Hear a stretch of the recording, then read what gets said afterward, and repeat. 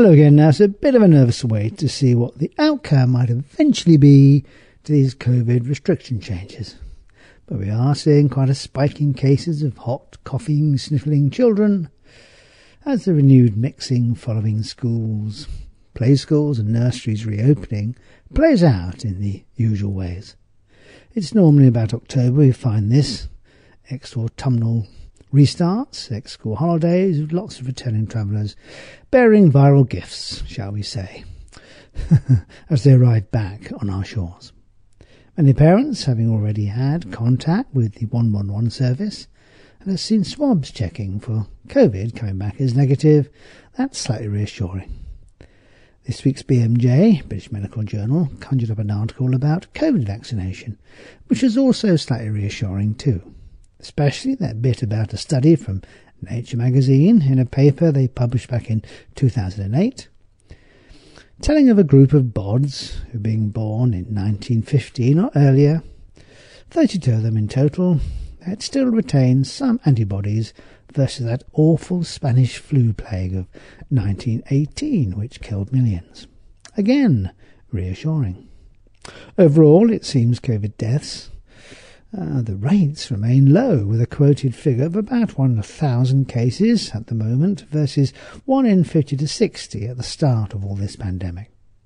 I really wish, though, we could find other topics to blab about. It's just this dark shadow of this disease having cast such a huge plume of black smoke over everything we do, say, and work with.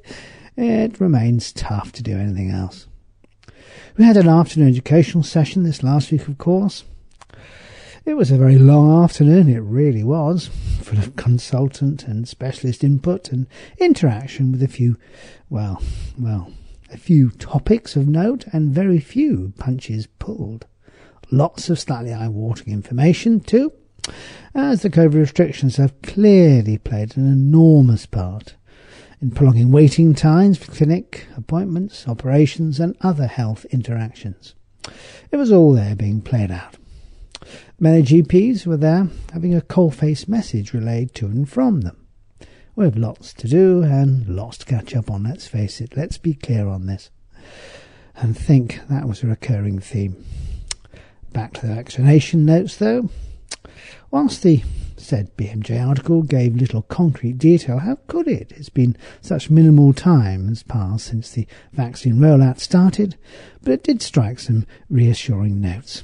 Things like vaccine time framing between doses confirmed as several times more antibody responses if we wait the several or 12-week intervals versus certain jabs, rather than the closer together versions. The huge boost in antibody rates shown after the second jab, or at least within a couple of weeks of this being given. This is, good immunity from serious COVID infections, and hopefully that will persist, we think, for several months, or at least after vaccination, with mild disease, the more likely outcome if we do catch a dose of COVID, once both twin vaccines, of course, however, are in place. If it warns against, though, the notion that this will be a one-off vaccine, whilst advising that even if jabbed, we can still catch a mild dose of the virus and we can still transmit it. There's lots of strings of DNA to this sort of COVID virus. Cautiously optimistic, then. The feel of such material we're finding within our learned medical journals. I will just try to keep you up to date with what's happening behind the scenes as ever. So until next week, cheerio.